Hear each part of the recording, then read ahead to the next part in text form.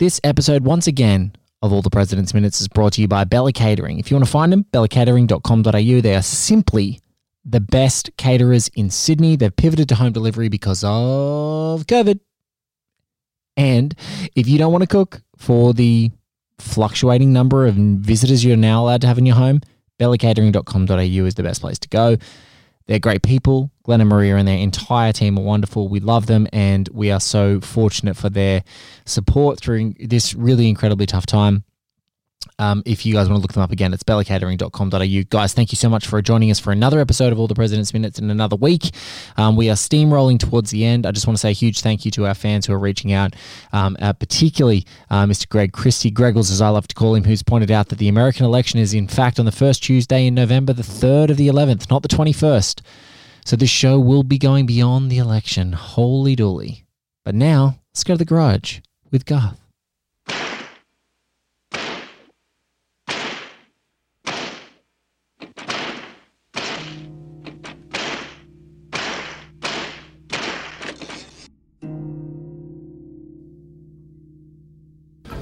Anyway, after I came back, I asked myself, why was I, the chief of special ops, selected to travel to the South Pole at that time to do a job that any number of others could have done?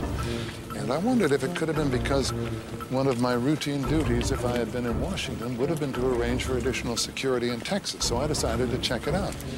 And sure enough, I found out that someone had told the 112th Military Intelligence Group at 4th Army Headquarters at Fort Sam Houston to stand down that day over the protests of the unit commander, Colonel Reich. I believe it's a mistake. This is significant because it is standard operating procedure, especially in a known hostile city like Dallas, to supplement the Secret Service. I mean, even if we had not allowed the bubble top to be removed from the limousine, we would have placed at least 100 to 200 agents on the sidewalk without question.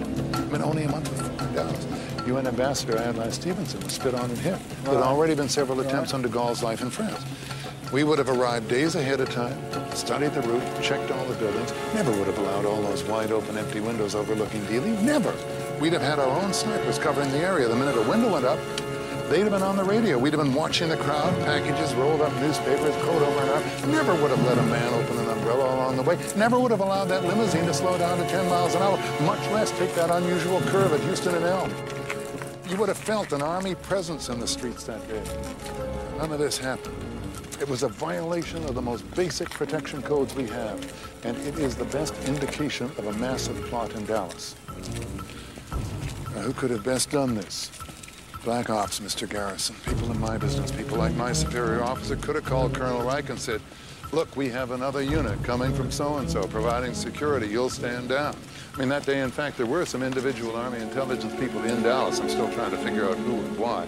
But they weren't protecting the client. And, of course, Oswald. Army Intel had a Harvey Lee Oswald on file. But all those files have been destroyed. Many strange things were happening, and your Lee Harvey Oswald had nothing to do with them. Ladies and gentlemen, welcome to All the President's Minutes. I'm your host, Blake Howard. 107 episodes in the series, and this man, unfortunately, due to a non-COVID related cold, could not make it for the 100th episode as had been predestined and preordained as part of the series, but he's back to join me in an equally important Deep Throat scene. He's one of my dearest friends. He's an internet movie news trailblazer. He continues to be a Ben Bradley-esque. I haven't seen him wear as much velour or velvet as he probably should, but he certainly knows. I wear it. but he certainly knows how to wield the living shit out of a red pen. If you are online, you have read his incredible website, Dark Horizons, in the last 22 years. He's my dear friend who always pats me on the back and pushes me towards these insane projects. He is Mr. Garth Franklin. Garth, welcome back, my brother. It's good to be back, and it's good to know that I'm the one that's going to be left with the legal threats when the time comes for pushing you just too hard. No, for both editorial pushes and for little nudges into these insane projects, you're both equally great. It's good to see you. I'm going to have to get your permission at some point to get a great screenshot of this because Garth has, in the truest style, has actually on this Zoom chat as we're communicating has like colored his screen with the background of the underground car park for the scene that we're in, including the lights in his room have also are now like got this greenish tinge so that he's perfectly color appropriate. We're doing a very moody sort of Zoom meeting for this sort of thing as we do this sort of thing. And there's all sorts of tricks and things going on, and because of the way this technology works, it can do all sorts of crazy stuff. So I can do this trick, right? It'll sort of vanish if I do it right. Yeah. So he's staying there. I mean, look, if you know Hal Holbrook's Deep Throat had this technology, he would never have had to walk into an underground car park. But here we are together. Look, man. Thank you, sir. I'm a gay man who grew up in the 1990s. I know my way about dark car parks. And there we go. I knew it wouldn't take long, and you have not disappointed. One thing that was really awesome about us kicking off this particular discussion, we're 107 minutes into this movie. We're definitely on the downhill slope, about 30 minutes to go, circa 30 minutes to go in the whole movie. It's an iconic scene, but it's, I guess, it's kind of undervalued just how iconic these mysterious characters who come and do these huge expository dumps are on lots of pop culture or just like conspiracy genres or paranoia thrillers, like just going forward. And I think that once you kind of create this figure, or I guess it's, you know, it's like cauterized in everyone's brain with Deep Throat as a character. You know, it paves the way for characters, as you mentioned earlier, CSM, as we call him, as his mates call him, the cigarette smoking man from the X-Files. It paves the way for X. Well, Cigarette Smoking Man was like the sort of classic villain. It was more Jerry Hardin. He was a character called Deep Throat in the first season of the X-Files, and he was always the guy who was exactly copying this kind of thing. And yeah, an X from Donald Sutherland's role in JFK, which actually has a lot more parallels to this directly in terms of how it lays out the information. I mean, with that film, for example, you have that one scene, which is it's the only scene Sutherland's in the film, but it's like a 10, 15 minute of pure exposition, nothing else. It's just explanation after explanation after thing. Very, very dry dialogue, you would think, but it's one of the most riveting scenes in not just the film, in any film. It is like a great sequence you can just watch over and over again because it just works so well. Oliver Stone's got a doco series. I'm not sure if a lot of the folks listening can get their hands on it, but it's called it's like the Untold History of the United States. And oh yeah, the one about all the different Truman and everything. Yeah, he's got a great doco, and that X scene in JFK where Donald Sutherland plays X and he's talking to Kevin Costner's Jim Garrison, and he's there outlining everything that's happening. It is so powerful because Oliver Stone's intuitive and really electrifying editing style basically takes what is a very matter-of-fact and seductively delivered piece of dialogue from Sutherland, because he's just got that wonderful voice that seems always like he's a step ahead of everyone when he's talking. It's one of his great qualities, that sort of, you know, that sort of smiling, knowing of everything that's going on. And it is laying things out, and it is plying you with information, visual information, audio information, his voice, and it's just constantly reinforcing. You know, in the car parks and All the President's Men, you don't have that. You've got these, you know, these whispers, and you know, all the environment and the atmosphere is there, and Woodward whispering, and we'll get into it when we actually break down the scene. But I love what you said. It is literally a perfect scene that I think it's the breaking point when you start watching JFK. If you make the X scene, you can't not finish the movie. But if you stop before the X scene, you can actually pause it and go, all right, I'll pick this up tomorrow, or I'll pick it up in a week or so. Exactly. But once you do that X scene, it's so intoxicating. You're like, fuck yeah, dial me in. I am like, I'm QAnon. I'm on a bad Reddit thread. Like, I'm all in, like, on this conspiracy. Tower 7. This is when you know, conspiracy theories were kind of fun, and it wasn't the habit or the thing of the nuts. Yes. You could actually just enjoy going down the rabbit hole. Yes. Yeah, but no, I love what you said there. There's definitely that allure that happens in that scene and these scenes, and you know, the Deep Throat scene. I think you said Jerry Hardin was the guy who plays the actual Deep Throat, but I've always had that, you know, the cigarette smoking man as a villain, but like the iconography especially for Cigarette Smoking Man for so long, is like such a Holbrook thing. Obviously, he takes. Oh yeah, he's totally, he's a huge life in the rest of this show, and there's even a great episode of The Simpsons in Who Shot Mr. Burns where Smithers plays this Deep Throat character, which has been referenced a few episodes ago. But Homer turns on the lights of the car in the car park and lights him up, and then they have to drive him home. But it's it's I think. This scene, this movie has its fingerprints in a whole bunch of media after this movie. Well, we'll get to the cigarette smoking with this particular minute. I want to talk about one of the big drags that Holbrook does. All right. Well, let's drag ourselves straight into that scene. Now, guys, if you're listening and you want to dial it up on whether it's your streaming service or your Blu-ray, your DVD, if you're a physical media nut like me, it is 1 hour and 46 minutes on the dial. Garth and I are going to watch the minute right now together. You guys are going to listen along, and then we're going to come back and talk about it. The letter that destroyed the Muskie candidacy, the Canuck letter. Did that come from inside the White House? You're missing the overall. But what overall? They were frightened of Muskie, and look who got destroyed. They wanted to run against McGovern. Look who they're running against. They bugged. They followed people. False press leaks, fake letters. They canceled Democratic campaign rallies. They investigated Democratic private lives. They planted spies, stole documents, and on and on. Now, don't tell me you think this is all the work of little Don Segretti. The FBI and Justice know this.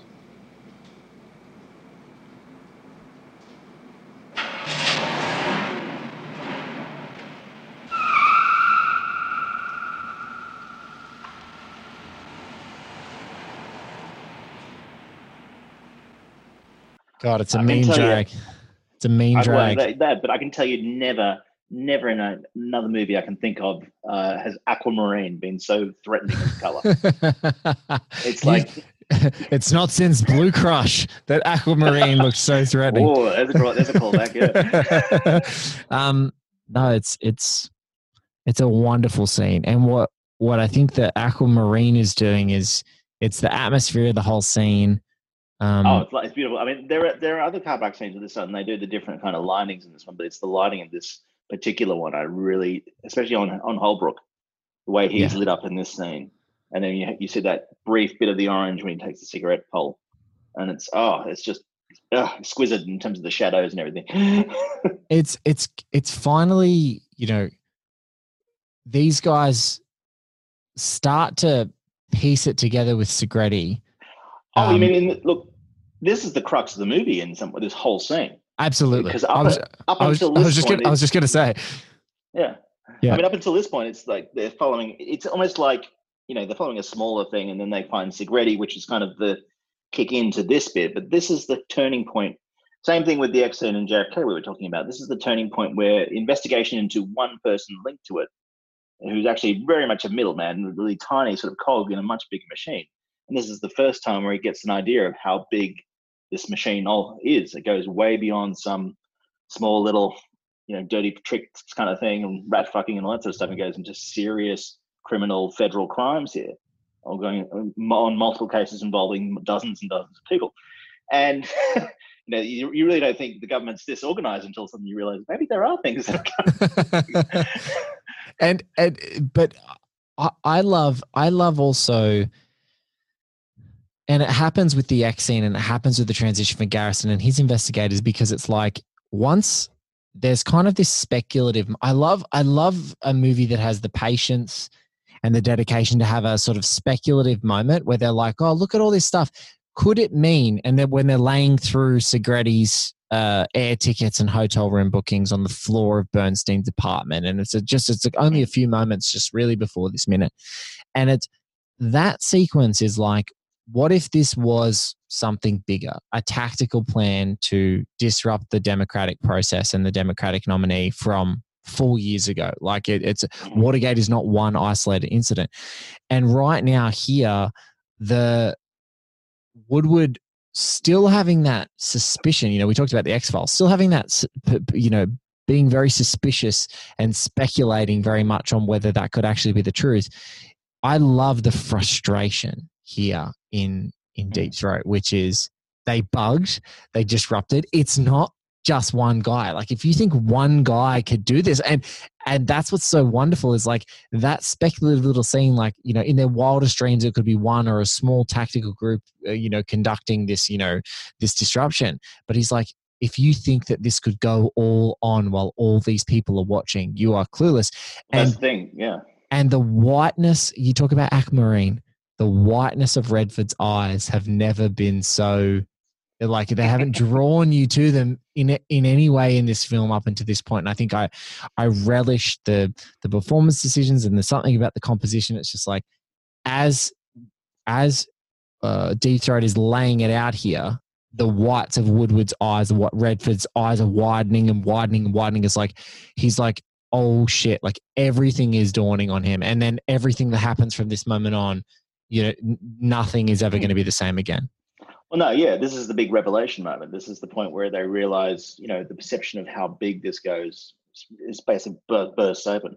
And he has no choice but to sort of realize, oh shit, I'm not only, this is not bigger than I expected, but there are a lot more consequences that come with this thing. There are a lot more, he's in serious trouble. Yes. This is the, you know, the beautiful minute after this one is, of course, the panic scene with the running and so on, which is just, you know, there's a whole discussion that we have for that one.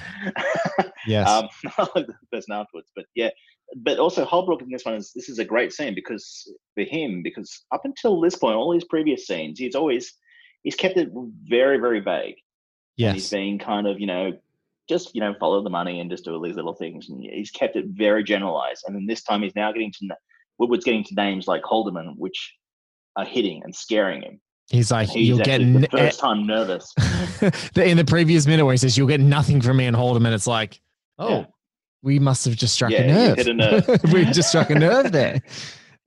But he also, you can also see the frustration within his voice where he knows everything that's going on. And a lot of it he can't say, and he won't say. And he realizes that Woodward's getting closer, but it's like, you know, it's that push and pull, and there are things that he won't let up, and he just really can't let go of yet, and he will let go of in the next scene. But it's you know, I heard a couple of people describing it in politics, and I suppose definitely someone who's working in a government organization, you know, it's not about compromises. It's just everything is about trade-offs. Like if you do something, you're trading off something else. If you do something, you're trading off something else, etc. You know, just in the broadest possible sense. But I think for him, there are massive trade-offs to this information because, the more vague that he's been able to be, the more laser, the more he's avoided the laser focus of if you're really specific and you give these guys every part of the story, the person who knows all of those details can only be very few people. You know what I mean? Like, you know, like when we talk about the shit can only land on so many doorsteps. That is exactly what I was about to say. Is like, we talk about the classic Reddit rabbit holes and, you know, people speculating on who Deep Throat was for many years before we knew it specifically to be Mark Felt, the man that he's portraying, a guy who looks a shit ton like Hal Holbrook. Which, you know, is funny because Bob Woodward insisted that Hal Holbrook play him, which is even funnier than anything. But it's what's great about it is that in his way to be vague, he's making sure that he can still give them the information they can and gently point them. But like right now, you get, you know, in that final scene where he does finally relent, obviously we're going to get to it and we won't go into too much detail now because the process of this show, we're not going to sort of deny that great conversation that's coming. But I would just say, I think he gets pushed to a new layer himself too, exactly as you said, because right now he's showing you where his boundaries are, which also give you a little bit of a hint of who this guy could be. At the same time, he's like showing you that he's got a whole well of information and he wants to spill it. Like he just needs them to do what he thinks they need to do to get the job done. And but it also showcases the threat. Where if this is a guy who is connected to this thing and he's that scared, and this is a guy who's obviously not been fazed by covert operations, by murders, by other things, what's poor little Woodward? You're in trouble, son. This is serious shit. This is serious shit. And it gets more serious when, and as you said, Nothing like a great drag on a cigarette. And as a former and sometimes drinking smoker, when he just takes that toke, he's like, do the FBI and Justice know this? And he just goes, it's like it could not be intimating that that is the case anymore. Like it's like a punctuation. It might be an underline. Like it's literally illuminated in fire. That is the case, but it's like they're not saying anything, and that should tell you something else, which is if they can't say anything, then there's something else going on. But it's also one of the most biggest implications in terms of the dialogue in the film. It's like the two of the biggest government agencies for law enforcement have given a blind eye to essentially these things very deliberately by people involved, and that's what takes it to the big scale. But you also, in Holbrook's, the whole thing with Holbrook there is that he has that stare. I mean, I grew up. You're a child from sort of my era, so I grew up in the sort of 80s, 90s. That were the movies we introduced, and Holbrook in that sort of time, he was always playing villains. He was always like, he was the nutty Civil War general in Fletch Lives. He was the crazy priest in The Fog. He was the different thing like that. But he's also, then you saw him as like presidents as Mark Twain, all that sort of stuff. So he's very good at playing both good and bad and kind of figures in to authority. And a lot of that's to do with staring. He's not a big or menacing guy. He can just stare you right in the fucking soul and just like stare you down. There was an amazing, and I know that you probably saw it online too. There was this amazing interview that Oliver Reed was doing. And it was just like a fun variety show interview that he was doing. And someone unearthed it and was tweeting about it the other day and had a lot of fun conversations around it. And he was just talking about how his job as an actor is stillness. Especially with his eyes. He's like, if I want to show that if I have metal and I don't want to be intimidated, then I'm not going to blink, and I have to be able to stare at you and I have to be able to not blink, and there has to be nothing. And so there's this great thing where he's sort of coaching an interviewer in a fun, silly interview about his acting, and what he can't hold, what Oliver Reed cannot do is not literally charm the pants off of anyone he's talking to, because he's literally so fucking charming and talented. Yeah. So you're like, you can't take your eyes off him. But in those brief moments of staring, he talking about his stillness and his metal. I look at this scene and it's exactly as you said. It's the power of that stare and the lack of blinking and the intent that he's not a guy who wilts in the face of this incredible pressure. But he also knows that I think we just briefly touched on it before, but it's like just how much danger Woodward is in without any clue that he's in that much danger. And so it's kind of scary and it's wonderful, and it's just all part of, again, the overwhelming magic of how this movie has been put together. But it's and the whole fact that for the longest time this figure and this character was thought to be, and a lot of people sort of painted it as a whimsical character, an invention, an invention for narrative. Secretly meeting some. Well, that's the thing. The idea of a secretly meeting some dude in a garage, just it's going to give you a bunch of the secrets of the whole thing, just seems kind of ludicrous. You're going in to meet a garage, somebody at night in a dark garage, either giving you a knife in the gut or a dig up the arse. It's not not much of anything else for other reason. Yeah, there's carnal reasons, there's murderous reasons. Very rare is a source of information, except now in virtual the virtual car park of the internet, which is Reddit. But it's interesting to make a point on that front. Is this is going to be a take you probably won't hear from a lot of people. But as a gay guy growing up into the 90s, 80s, 90s, when a lot of the time we were in a culture where guys like me were thrown off cliffs at points, so it was kind of scary going out and doing some stuff. So there were times where you would be like Redford in this thing, where you go to a strange place, hook up with the guy, something like that, but then you realize, fuck, I'm in a dark, empty building. I don't know who this person is. They've rucked off. I could be killed by one moment. This is kind of scary. So you realize the actual fear.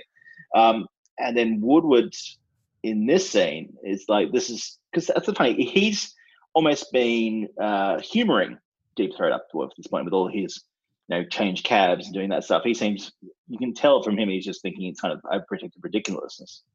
And then this is the first scene where we realize in the car, of course, there's a scene where you hear the car starting up and screeching away. That's like, oh shit, this is actually real. This is, and there's a minute, you guys on, and I can't wait to share it with you. You guys are going to hear like a minute, unlike this scene that Garth and I have just been talking about, which is heavy with dialogue. You're going to have a minute where you largely just hear the scrunching of, the dirt underfoot. And then you're going to hear, another minute where Redford steams out of there and starts running and turns around because the impressions of this ominous threat that is about to envelop him are all coming down to just strangle him where he stands. Like the threat is going to feel like it's going to materialize. It's going to we've just had 3 minutes of Deep Throat giving the conversation that, you have every right to be fucking paranoid. Because they are watching you and they will kill you if you're not careful. and so it's those things where it's like, they bugged the Democrats. If you think they're scared of bugging you, then you're an idiot, because these guys bugging the Democrats. It's like not just some crappy sort of sending out letters and things like that. This is threatening people. This is, lining up the candidate that they want to go against. This is, putting covert surveillance on people and all that kind of stuff. This goes a lot beyond some crappy, a bunch of college drunken idiots in a room together coming into some crazy mailing campaign. This is serious dudes with serious power. Yeah. And I think that, it's like a chessboard, right? Like at the moment, they're trying to write a story about a pawn, and you're like, no, there's a few other things. They got a rook with Segretti. Segretti's a rook, but it's like you're forgetting about the queen, and you're also forgetting about these gnarly bishops with a bunch of different bishops. You're gonna knights and I feel like there's a whole nother layer of bishops, all these like diagonal weird bastards that are coming at you from different angles and all those sorts of things in this. But yeah, Segretti is just literally the tip of an iceberg. Yeah. And now, but this is, you see this narrative in a lot of films. There's a few films that had before this, and a few others where you start with something small. You're looking into something small. But the early James Bond films did the same thing, where he always went to investigate some little thing. Maybe some person's secretary got killed, or some device got stolen, whatever. It ends up being some scheme to destroy the world and blow up the planet. But a lot of good movies. Bless those movies. A lot of these movies use that formula. You're getting in an entry level at some very small thing, which ties into a much larger thing. And the whole crux of the movie is where it reveals it. And what this film does quite differently to a lot of them is that it saves that for the last half hour. The X scene in JFK is about an hour in of a 3-hour film. So it's really the sort of end of the first act, kick off the second act kind of thing. And so this and a lot of the other ones, it's revealed sort of more midpoint. It's a big sort of change midway in the thing. So to have it this late, you realize, oh, how the hell are we going to tie this up in the next 20 minutes, half an hour? And then, of course, as the film goes on, you realize this is really just the start of the story. And there's a lot of stuff. This will go on for a long time. I think I can't remember for the life of me who mentioned it in the show so far, but, some things are sometimes history is bigger than a movie. And allowing the bookends, allowing history to bookend it. How dare you? I know. Allowing history to be the bookends of a film, gives you the comfort that people can know, I guess, where it's going. It's the same thing that could hamstring a production, where it's like you get to the point where it's so intimidating to know what to actually show in the movie, like where does the movie exist in the continuum of this? What do we tell? What do we not tell? Because where are we trying to focus? And for this, it's all about perspective. It's the perspective of these two guys, as much as possible, on their experience exclusively up to a point. But I think if you look at, I don't know whether it's, you hear about all these weird things with screenwriters in a contemporary society about like all this weird movie math that happens around like at this point, if you really want to do this, like 1/3 into the movie, you're going to reveal this, and then you're going to do it, you're going to exponentially make that faster for the next reveal and all these weird things. And this movie doesn't follow any discernible pattern about when things are revealed. But funnily enough, of course, this is the movie written by William Goldman, who is the one that came up with the whole thing, with the creative, adventures in screenwriting. He's the one that came up with the formula of, the different acts that have that almost everybody has followed. And it wasn't really until, I guess, another generation later when you had people like Tarantino and Paul Thomas Anderson came on and said, "Oh fuck, the 3-act rule was, put in reversals wherever the fuck you want." Yes. Speaking of an Anderson movie with Jason Robards, in fact, Magnolia it breaks every rule. It breaks every rule, and that's only in the first 6 minutes. It breaks almost every rule.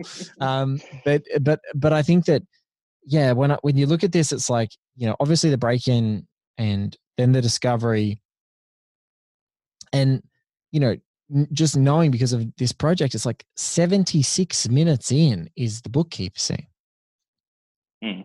And which opens you up to everything that happened. Was a real thing. So between that scene and to this scene now at 107 minutes, you've got another 30 minutes, and there have been these steady incremental moments. In the early hundreds, you get Segretti and the concept of rat fucking, and now 107 with Deep Throat, and it's like that would make no sense. Why would you put two of the most massive reveals like here? Like we've waited an hour, almost an hour and a half, just to get to the potential of revelation, and then there's something else, and now the revelations are heavy and fast and thick at the end of this movie, and it doesn't seem to make sense. But I think for all of the game that Goldman talks from his knowledge of the business, this script in every way shouldn't work.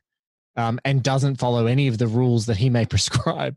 It just does what it needs to do and seems to miraculously work on almost every function when regardless of the fact that we're now an hour and 47 minutes into this movie, almost 2 hours in, and there's not that long to go, and we've still got the biggest revelations yet to come.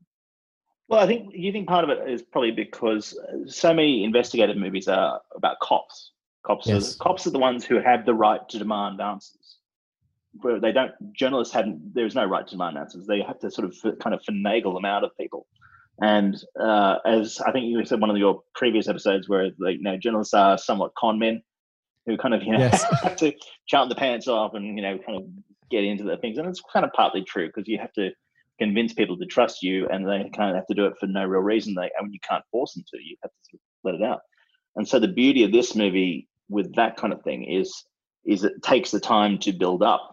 So even today, you really couldn't do films like this where you spend almost 2/3 of the movie doing the build up, as opposed to now it's like if you don't get there by the half hour, 40-minute mark, it's like we got to start right now. But it actually feels believable for journalism because that's how it takes. It's a long, slow road, and it just takes a long time to get there. Yeah, and I think one of the closest analogs to this movie in my mind is another project that I've been really drawn to, which is Zodiac, which in the first half an hour on the inverse says all of the action and all of the facts and all of the kills in this serial killer movie and all of the huge threats all literally happen in the first 30 minutes. And then for the next for the next just over 2 hours is this increasing and steady and insanely torturous investigation coming from it from three angles, whether it's Toschi, whether it's beginning with Avery and then into the Toschi, you're leaning heavily into the Toschi stuff, and then all the way into Graysmith, which obviously carries out to the end of the movie. Well, that's why there was a TV series called Columbo, which was the Peter Falk. That was famous exactly for that reason. It was all the other shows were procedurals about who done it, whereas this was the show that showed you the murder exactly how it happened and got it all done in the first 5 minutes. And the rest of the hour was about him. It was all about his investigation and how he came up to the conclusion of it. And so Zodiac is in kind of ways kind of a reverse All the President's Men. Yes. It is. Which is this sort of thing. Investigation up to that stuff. But yeah, it's an interesting approach for newspaper films because so many of the other ones, because there are so few in this field, and when you're doing these serious investigative ones, a lot of it, there's this whole thing about, how much do you invent for the movie just to make it more interesting as the thing. Yes. And of course, there's a couple of scenes in here where they embellish a few things or they have to do that sort of stuff just for narrative reasons. But otherwise, it stays pretty. If anyone could fact, play, that's why. if anyone is being played by Robert Redford, the movie has embellishment. Okay, it's just like this is where I just want to. I want to start and end with if you've seen Bob Woodward in real life and then you look at Robert Redford, that's called embellishment. It's like I would be fucking stoked to have young 70s Robert Redford play me, even though he looks nothing like me. But anyone would be absolutely stoked for that thing, to happen in their life.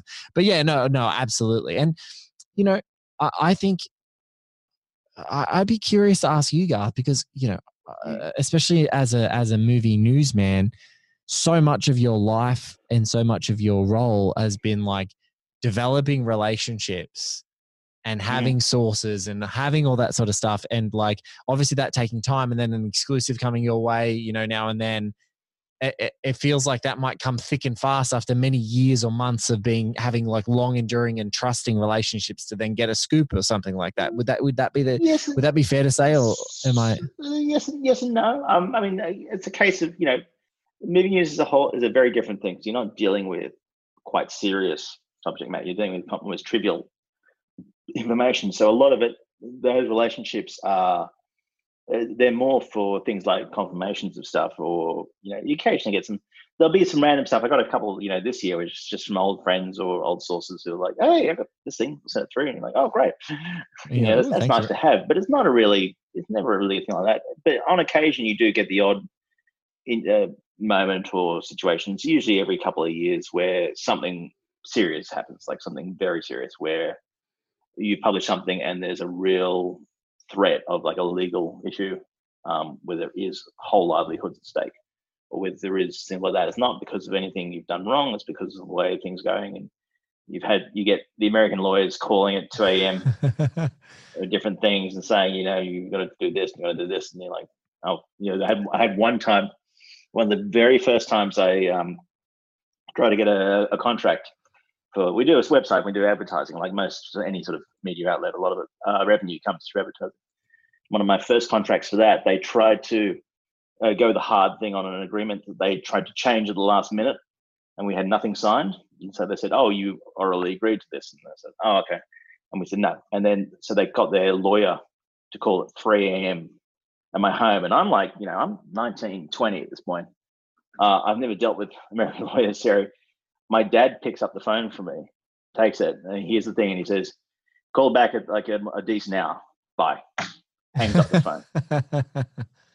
And it's like, for the next few hours, none of us slept. And then the next day, by that 8 o'clock that morning, the president of the company rings up to apologize. And so you have, there are incidents like this that happen on occasion. And yeah, it's scary as fuck at times. When the stuff that you're doing, especially news reporting, because so much of it, you're just going through the churn. A lot of it can be very trivial, and a lot of it can be boring. And there's some stuff and that's exactly exciting. That's exactly these two guys they got. That's why I wanted to ask you. And I think you can add insight is at the beginning of this, these guys are both beat Metro reporters, and when you're a city reporter, sometimes it's, you get a kitchen shut down because of the health inspector, and some of it's just, the trivialities of day-to-day city experience and council meetings and, elections and blah, blah, blah. And in any kind of reporting field, there are going to be those small days. And then there's like, oh, the Sony email hack happens, as an example, is something that just immediately pops to my mind. And it's like, Channing Tatum is the best emailer in the world on the one hand, and and there's a whole bunch of other things that, you know, other people can read from past stories as well. But yeah, no, I figured that, you know, a lot of it is that churn, a lot of it's great stories. They're just, you know, so much of it is churn, and a lot of it is, you know, it's just, you can almost do it. It's like muscle memory. You can do it automatically. It's not that exciting. And then every now and, you know, quite often you'll get days or stories where like, this is great fun. This is like, there's something happening. This is serious news breaking, and you're part of it, and you're in this biggest identity, and everyone's getting excited, and social media has enhanced this with reaction, and everyone's commenting in real time and all that sort of stuff. And that stuff can be a blast. And it's kind of the things where you actually really enjoy it. This is why you get to do this stuff. This is why you want to do this stuff. It's so much fun. But then, yeah, and it's just every now and then other times you get stories where you are on something big, and you're putting calls around, you're getting emails around, they're getting bounced back, or they're getting, you know, cease and desist orders, or you're getting stuff. I've had times where I had to call times and the person hung up on me. I'm like, oh, okay. And then I rang them back and said, oh, hi. And I got through to the same person. Hi. I was just asking about, I was the guy who rang before. I was just asking about this inquiry. Was this case? And they hung up again. And it's like, oh, I'm hitting a nerve here. So you keep going different forms of attack and that kind of stuff. But yeah, it's part of the thrill of it. You know, the daily churn of stuff can be boring, and it's the stuff that usually keeps people away from this job. Yeah. But it's worth it for the moments where, if you can get it happening often in this field and in this job I've been lucky enough it happens quite regularly, where you just get those moments where this is all worth it, where you're just part of the excitement and everything, and you're getting people excited and involved and actual things happening. And it's fun. Yeah, I think with these guys, but this is the whole thing. This is not fun. Unfortunately for them, it's definitely not fun now. It may have been fun before when they hear that, you know, they're getting such great scoops that it's coming out of what sounds like an FBI briefing room. And for them at that moment, they're thinking that it might be fun. And then what I think Deep Throat is really underscoring here is like, I don't want laziness. I don't want any inexactitudes. I don't want this whimsy. I want clinical shit, because it needs to be clinical. Well, that's the thing, and it's a good reminder. And usually, if you're a journalist, you'll get an editor telling you this every now and then, and it happens where you kind of get so comfortable in the role and just churning out stuff and copy and that kind of stuff. You get a little cocky and confident, and something will happen where you get hit by something that's not true, or you get hit by something that was like, oh, I really stuffed up there. You have to remind yourself that everything you say is important. Everything you write could be considered, you know, libel points, if not slanderous of some different kinds. You have to be just remind yourself that this is a serious job. Whatever you're doing, no matter what you're writing about, it is a serious job. And as much as people will, you know, there is a certain disrespect for journalism of any kind that's not of a specific, you know, if you're not trying for a Pulitzer, you're not going to be considered serious journalism, that kind of stuff. But yeah, you have to remember that, this is a real job, and it's a really interesting job, and it will be unlike anything you can really do elsewhere. Yes. But there are serious consequences, and you have to be prepared to accept the responsibilities for it. And right now, in the whites of Redford's eyes in this minute of this movie, the dawning, the dawning shots with him. Yeah, can I say the shot with him when the car turns, and it's just the eyes against the black pillar, and it's like, you know, it's that old trick of you see it they do it with Angelica Houston and the Addams Family, the old, you know, that kind of 30s trick where they just light up the eyes and nothing else. And Willis has been doing it in all these Deep Throat scenes all the time. Oh yeah, but this one in particular, it is so dark except for just the whites and Redford's eyes and the whole sequence. And then Holbrook does his Batman routine where he just, John, didn't even hear footsteps. He does a rad Batman. Like literally, he's the greatest smoke bomber of all time. He's like, he does that thing. He does that thing that sometimes does that thing you sometimes have to do to your friends when they're really drunk. You're like, oh, I'm just going to the bathroom, and you just are out of there. You just get out of that nightclub, get out of that bar. Oh man! But look, thank you so much for coming and chatting in this garage with me. Again, thank you for being a part of the show. Thank you for your encouragement and support. Always happy to be in a dark garage with you, Matt. I think that's the best way to end it. All right, let's get back to the garage. Garth Franklin, one of my dearest friends. DarkHorizons.com is where you can find Garth writing like a man machine, like the T-1000 himself. He's always there and really providing news with sort of the most integrity online that you could ever find. DarkHorizons.com. Occasionally you'll see me ply my writing wares there as well. Guys, thank you so much for listening to All the President's Minutes. Again, thank you so much for listening to everything that we're doing on One Heat Minute Productions at the moment.